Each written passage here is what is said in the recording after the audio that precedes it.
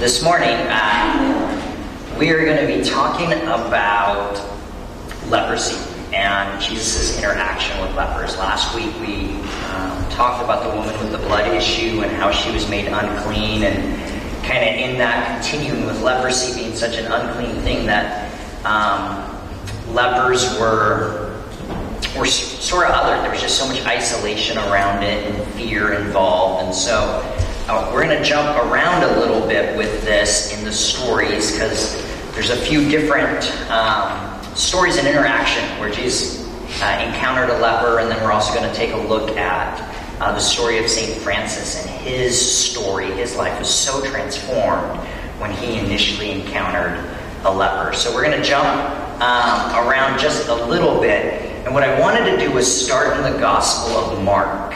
And it's just a couple little passages there in Mark chapter 1.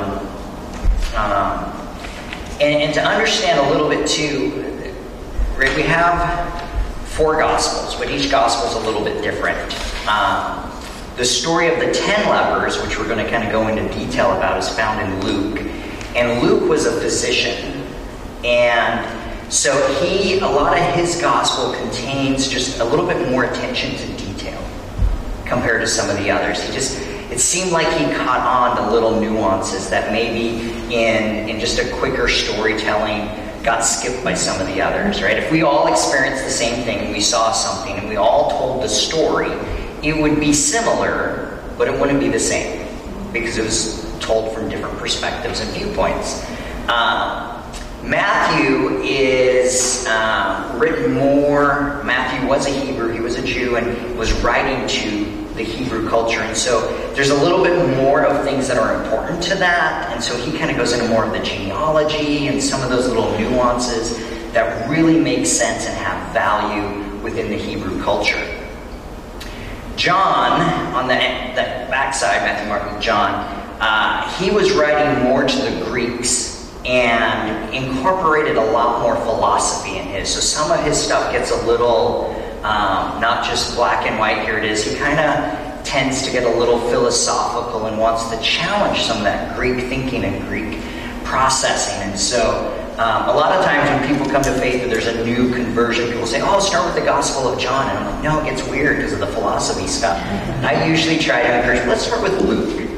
It's a little bit cleaner, a little bit more attention to detail. And then Mark's Gospel is kind of the smallest and thinnest of the 4, and was really kind of more within the Roman Empire.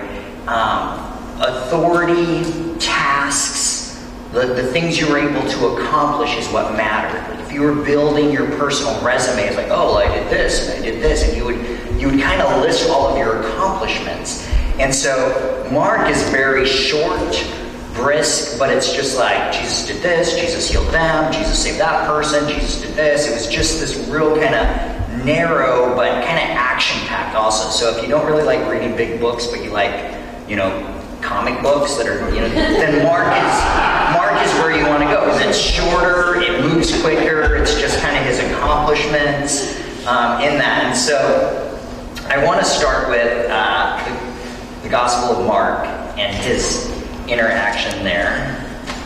And it's Mark 1, verse 40. It says, and a leper came to him, begging him. And kneeling, he said to him, if you choose, you can make me clean.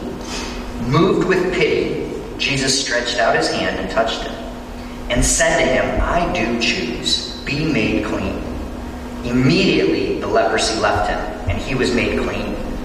And sternly warning him, he sent him away at once, saying to him, see that you say nothing to anyone, but go show yourself to the priest and offer your cleansing, which Moses commanded, as a testimony to them. But he went out and began to proclaim it freely and to spread the word, so that Jesus could no longer go into the town openly, but stayed out in the country.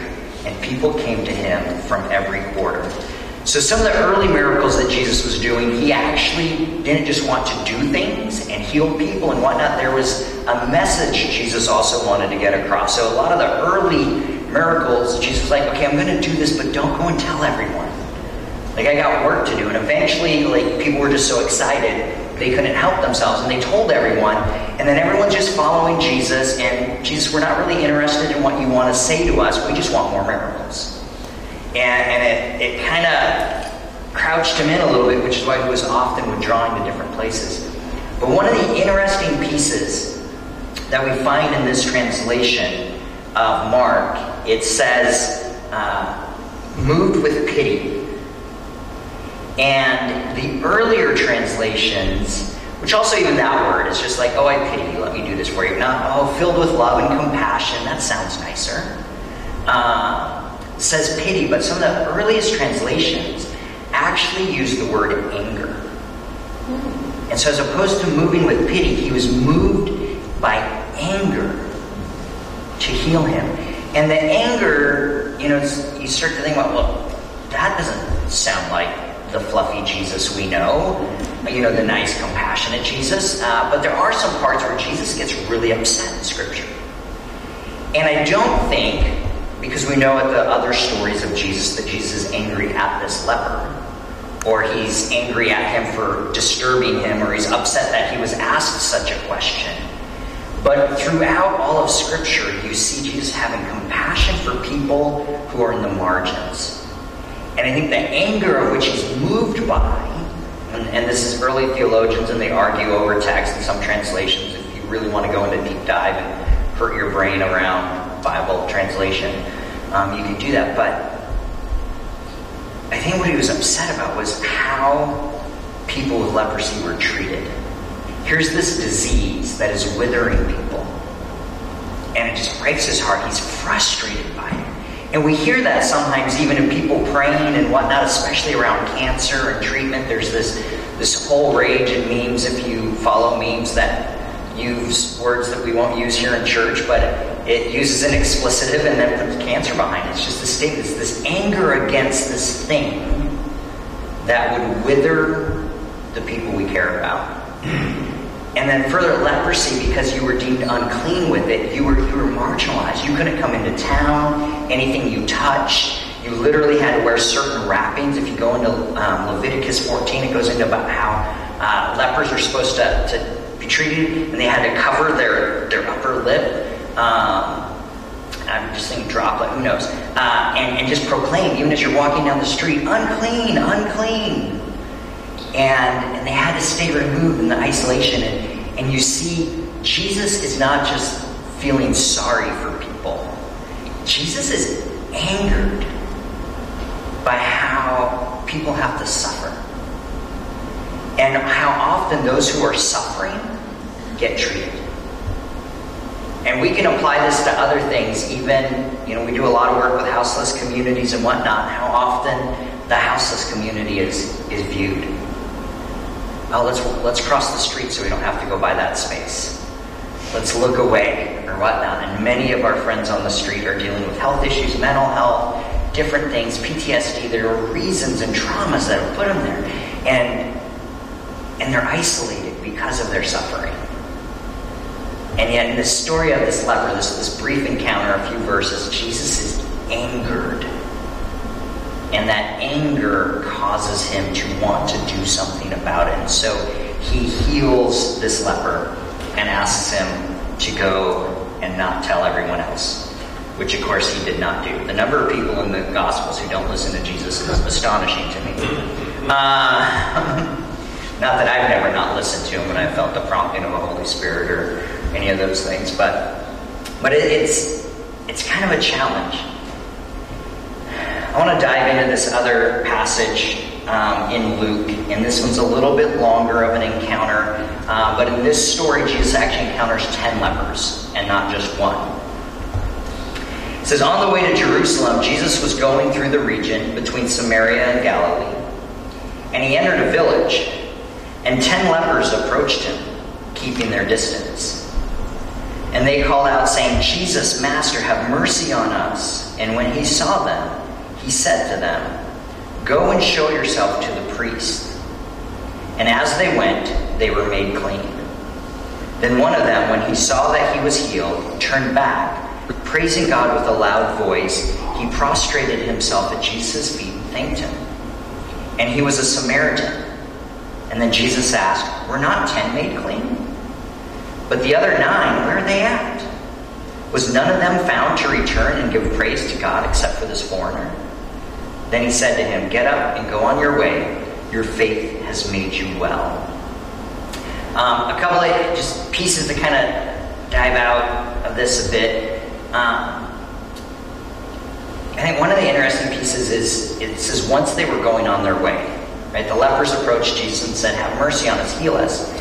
And this text doesn't say he healed them right away. He said, okay, you're still lepers, you're still infected, you have this disease, go and show yourself to the priest.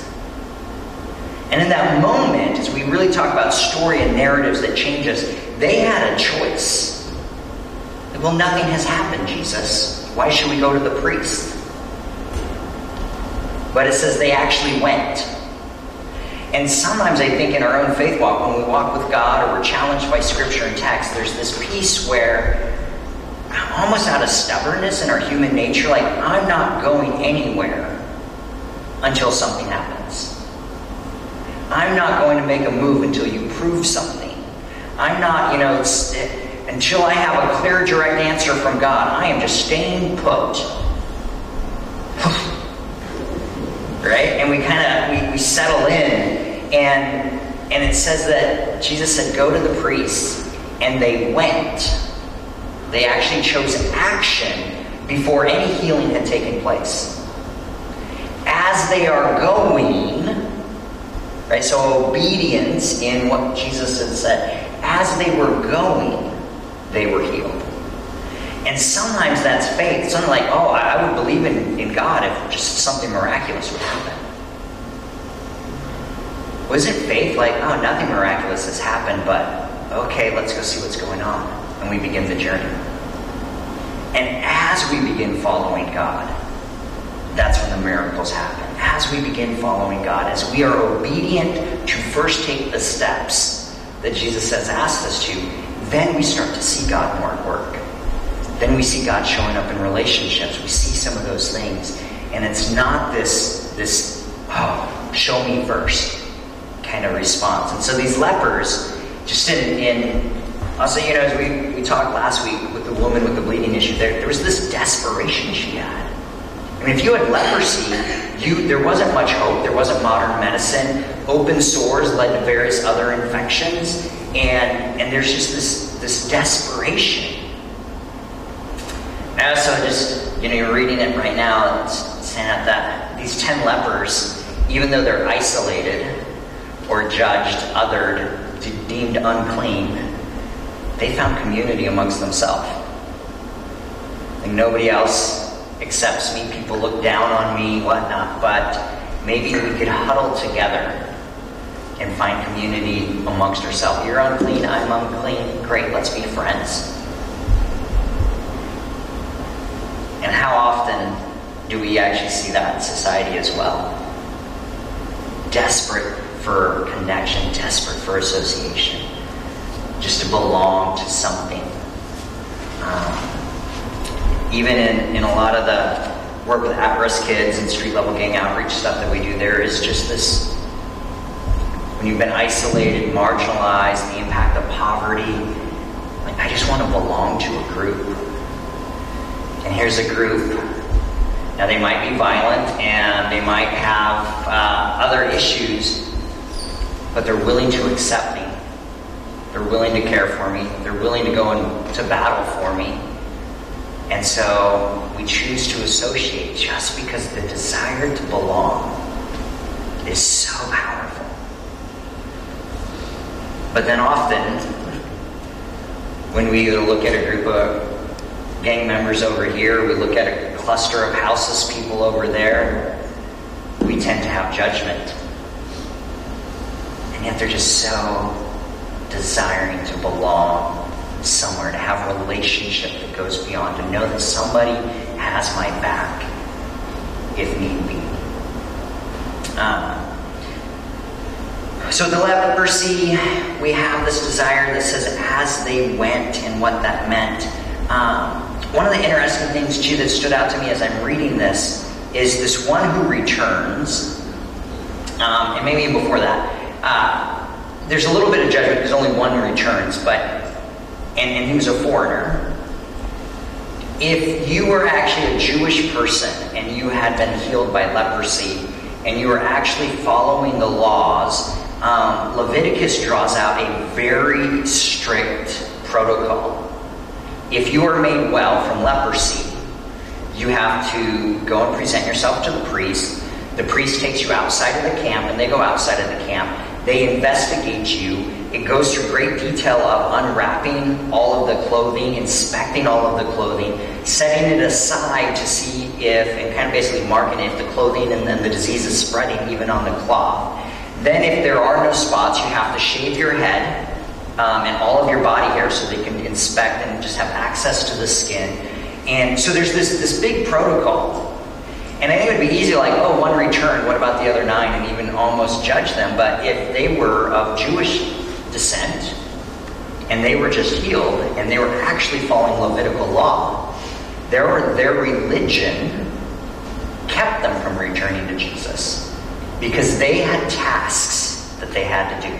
They had a checklist. Go present to the, unwrap all your clothes, shave your head, sit outside the camp, wait 7 days. And so sometimes I think, too, in our narrative and understanding things, it's easy because if we're not in that situation, it's so easy to judge other people. Oh, well, they should have came back and said thank you. Oh, I can't believe they didn't come to that event. But they didn't help move the chairs and the tables. I mean, we were just up in the Parker Hall moving some chairs and tables, and not all of you were there. I just can't believe you didn't come to help.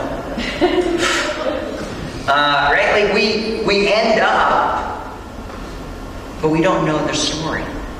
We don't understand all the things. And so I think, too, even though there's this, I do want to talk about the one who returned to give thanks and this gratefulness, but I think it would be too simple to just look at the other 9 and go, how ungrateful of them, they didn't return to Jesus. I mean, we don't know their story. We don't know their background, if they were specifically following religious law. I don't know, if I was completely healed of leprosy, I would probably want to run immediately to the loved ones I haven't been able to connect with for a long time, right? We don't know their story, and to begin to place our story on other people and then judge them for their journey when we don't know all the details, as opposed to holding room in grace and hey, I'm just going to stay open, kind of curious about their journey. I'm going to give them space to work it out. I think is important. But I am also reminded in this story that I think people come to Jesus differently. So, thinking this story compared to the woman last week, the woman who had the issue of blood for many years, pushes through a crowd, touches the hem of Jesus, is made healed, and she's like, who touched me? And knowing because she was unclean, she shouldn't have been there in the crowd. And it says that with fear and trepidation, she came to Jesus and was like, oh, it was me. And it says she fell prostrate to the ground. Now, if you were just an observer of this story, and you weren't close enough to hear what was actually going on, but you were a little bit a ways away and you were watching it, and you see this woman touch Jesus' hem and then fall prostrate on the ground. And now we have the story of this leper who comes back, and he falls prostrate on the ground. But you weren't close enough to actually hear the words or what was happening. You could kind of go, oh, similar things. 2 people, she had a blood issue, he was a leper, they both return to Jesus and they fall prostrate before him. But it's very different because this one says that he came back to Jesus, praising God with a loud voice, and prostrated himself before him and thanking him. So even though visually and from afar it looks the same, like they're doing the same thing. They're on the same faith journey. They understand the rules. But they both are coming to Jesus very different. The woman with fear, trepidation, uncertainty, prostrate before God. Saying, don't punish me because I touched you. Don't punish me because I was unclean and I pushed through a crowd. Don't.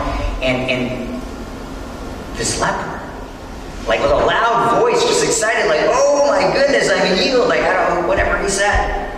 Prostrate before them, just in awe of God and reverence. But it's a different story. And sometimes we all come to Jesus a little bit differently. And we need to allow room for people in their own journey to come to God however they come to God.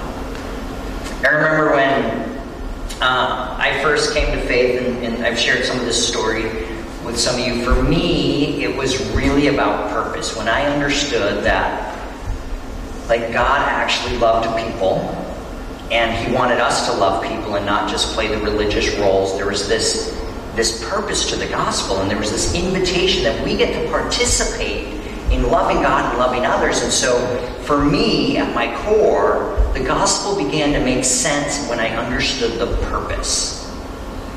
And I immediately started, I went through the stuff in early ministry years. I was working with at-risk kids with an organization called Youth for Christ. But I wish I could have some of my early ministry years back. I'm realizing I didn't actually know nearly as much as I thought I knew. But I pray for them sometimes. Oh, Lord, all those ones I led astray. But purpose was so important to me that when I would meet someone and they were having, this part of where faith was starting to become real or tangible to them, I wanted them to understand this purpose of the gospel. I wanted everybody to come to Jesus through my purpose door. And so people would come and they're just brokenhearted and they just need forgiveness. I'm like, yeah, forgiveness, whatever. Don't you understand there's purpose? Or they would come with this fear of hell, and some people are so terrified of the eternal that they come to a divine God going, help me to understand. I'm like, yeah, forget all about that. And I didn't meet them where they were. I was placing my story, my expectations. Don't you understand that God gives us a purpose? We're to love people, we're to love others, and if you could just get through this purpose door, you could meet this God who cares about you. And I missed the part of meeting everybody in their story and meeting them where they were. Two similar stories, two unclean people, one falling before God, prostrate with fear and trembling. And Jesus met her right where she was.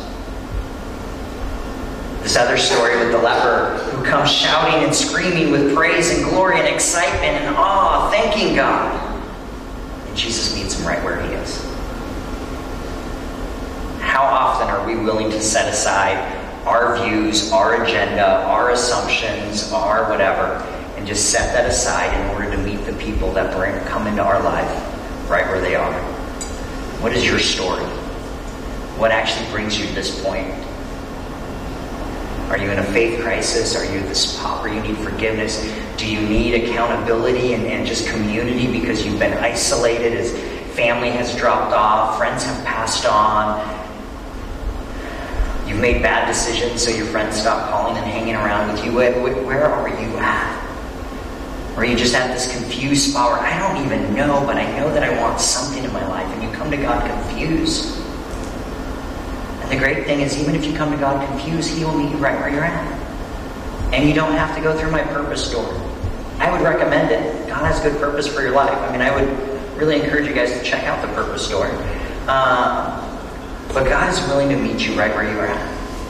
Whether you're fearful, joyful, thankful, looking for a cause and a purpose, understanding your place in this world, God continuously meets people right where they are at.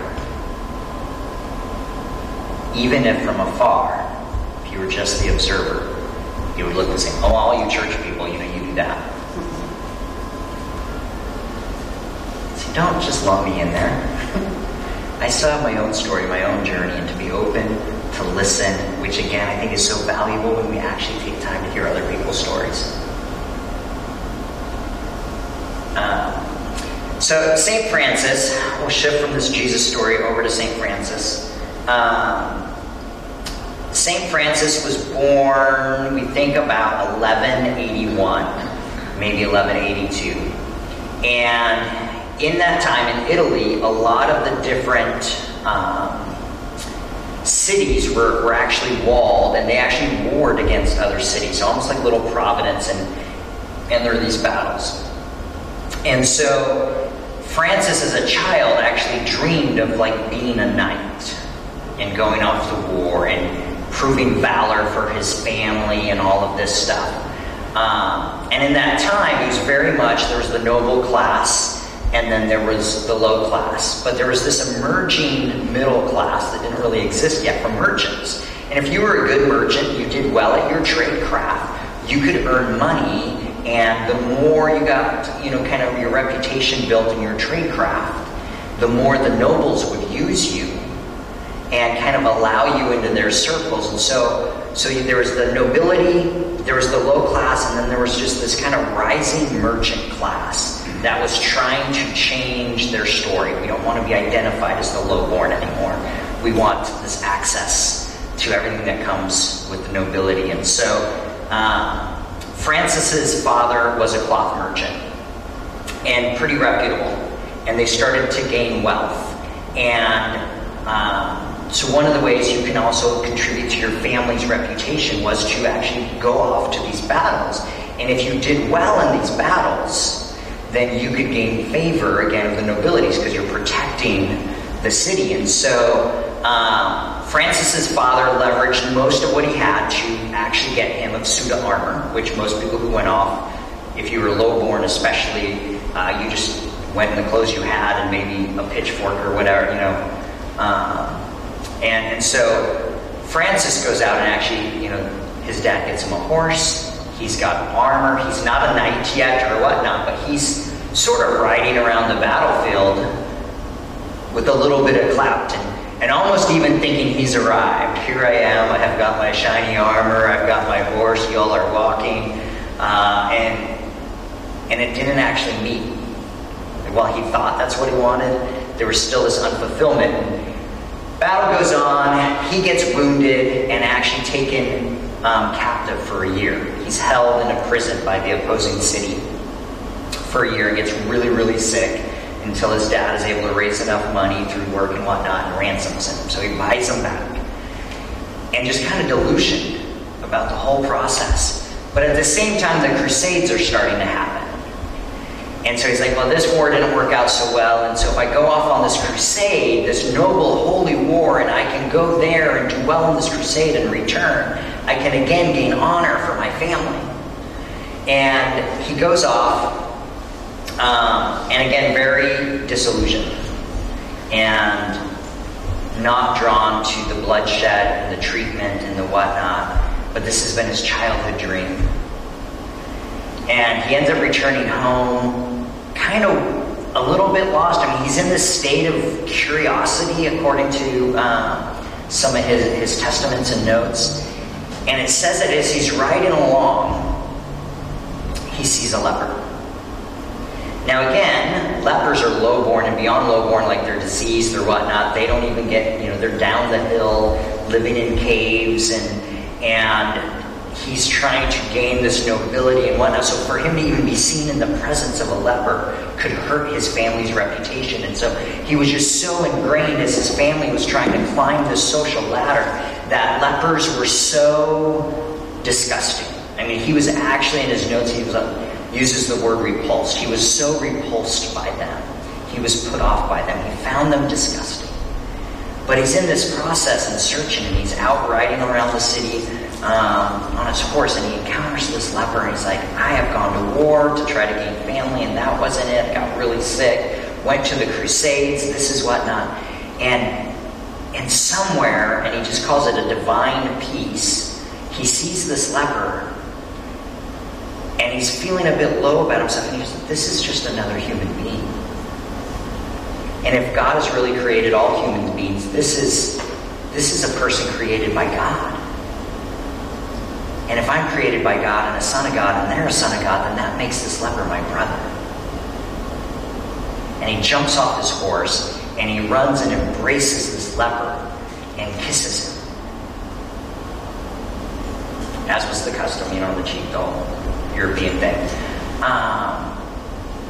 Which is so taboo. Right? You don't come within, 5 feet. You certainly don't touch them, and you don't kiss them to say you're welcome, like we're the same. And this moment, in terms of this series of love changing the narrative, that moment is what Francis describes as so changing him in this transformational moment. So it actually says he turned to get back on his horse, and when he mounted the horse, the leper was gone. And he kind of looked for him. How did this leper just disappear? Francis believes that it was literally a manifestation of Jesus Christ himself. And we have some of those throughout the Old Testament where angels appear, where Jesus appeared, this incarnational moments where God shows up in flesh. And Francis is sitting there. This is probably about 12, 16-ish.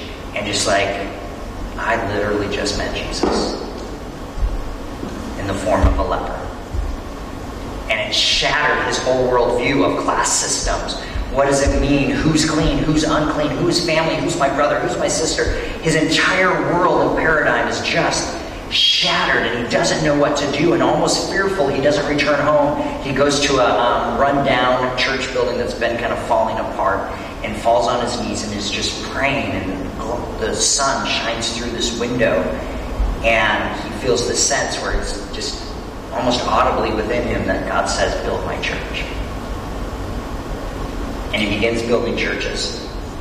But not for the nobility, not for the highborn, because even at that point, if you became a priest, it was typically the nobility became priests because you had to be able to read, you went to schooling, it was a class system. If you were a priest, you were of noble descent. Often the second-born son became the priest, because if you're the firstborn son, you inherited the family business, but if you're the second-born son, you have nothing. But you can bring honor to your family by becoming a priest and still adding to that reputation. So majority of priests through that time were the second-born son to bring honor. And he begins building this church, but his ministry was not to the nobility. They actually called them the friar minors, right? Or the little brothers, because there was the priesthood, and then, there was those Franciscans who wore like sackcloth and did communion with lepers, and they were still kind of the other, fathers, the little fathers. But there's a divine moment where his action, right? Just to think through the story, where does love change the narrative? And we think, wow, Francis, this rising merchant, he helps this leper, he embraces this leper to say, you're one of us, and there's no longer a division, but if love changes the narrative, whose life was changed? Was the leper's life changed? Oh, let me have pity on you. Let me embrace you as one of my own. So often when we are willing to actually put our feet to action and step into some of these roles, it is not the people we are helping who are most transformed. But if we're willing to be gentle and humble in those moments and to see what is the divine spirit actually doing in these moments, we end up being the ones that are changed and transformed. We reach this spot where this change is just so prevalent in us. I want to jump back to this story of Jesus and the 10 lepers. This one returns, praising God in a loud voice, and he falls prostrate at Jesus' feet. One bad thing is, with my glasses off, I also can't see the clock very well, so who knows where we're at time-wise.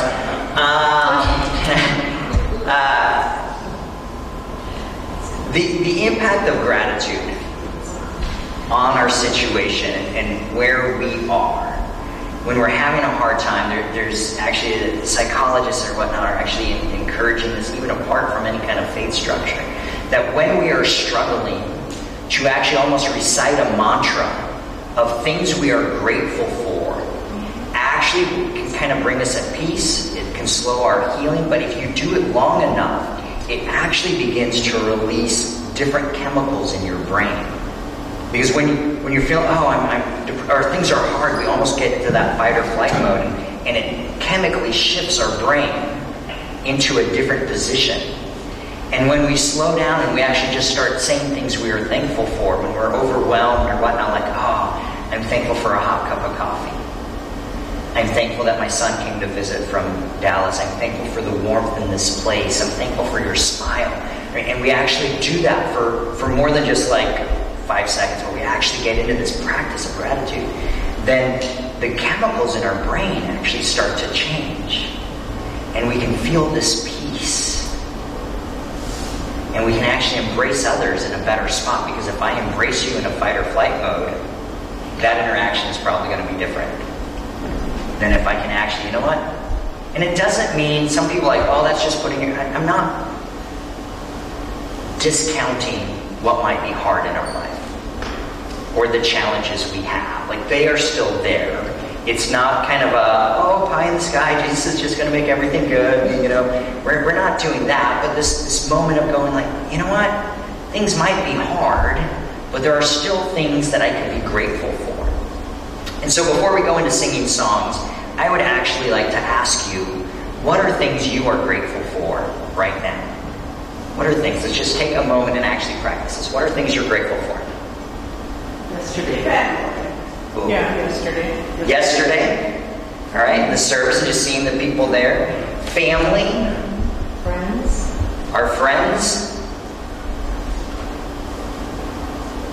Go ahead, don't give up. Keep it. It takes a while for the chemicals to change. We gotta get out of here a few.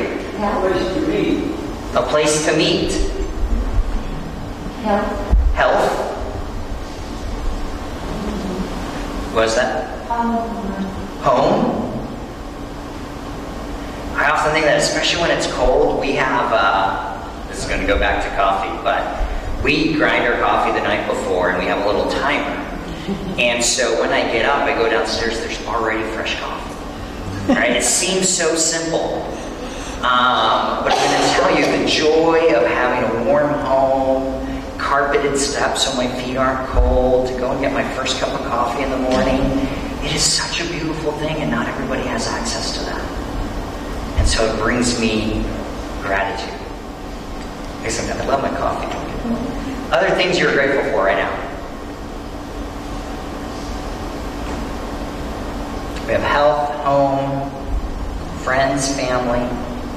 Food. Adequate food. Food, inadequate food. And Virginia's crinkled chocolate cookies. Let's be thankful for things. The joy of living. The joy of living. Which is all of what we said. Which is all of what we said, right? But the actual practice of gratitude. And sometimes, write them down. Sometimes recite them, or just look at yourself in the mirror. That's actually a harder one. I can do it when I'm out on a walk, but to look myself in the mirror and kind of make eye contact with myself, and to actually just recite, here are things you're thankful for. Don't forget. Yes, things are hard, but don't forget what you're grateful for. To just put us in a moment of gratitude. And this story, to think about what it would mean in this time frame, biblical times, the impact of leprosy, and this leper healed, and to come back and just prostrate before God. Thank you. I'm in awe of you. You're wonderful. You're amazing. Do we also have that gratitude? Part of the joy of living is the joy of giving. Yeah, the joy of living is the joy of giving. That's what Norm shared. Being able to give back, being able to contribute. It was interesting. Recently, I had an interaction. I'm gonna stop talking really. But we were helping some people, and they were like, "Why would you help us?" And I was thinking about that a little bit. Sure, I do believe in helping people, but at the end of the day, it was like, well, that's who I am. Like, I actually enjoy helping people. For me to not help you or decide who I'm going to help or who I'm not going to help would be to betray, my identity. This is who I am. It's just what I do. And I need to be authentic to who I am.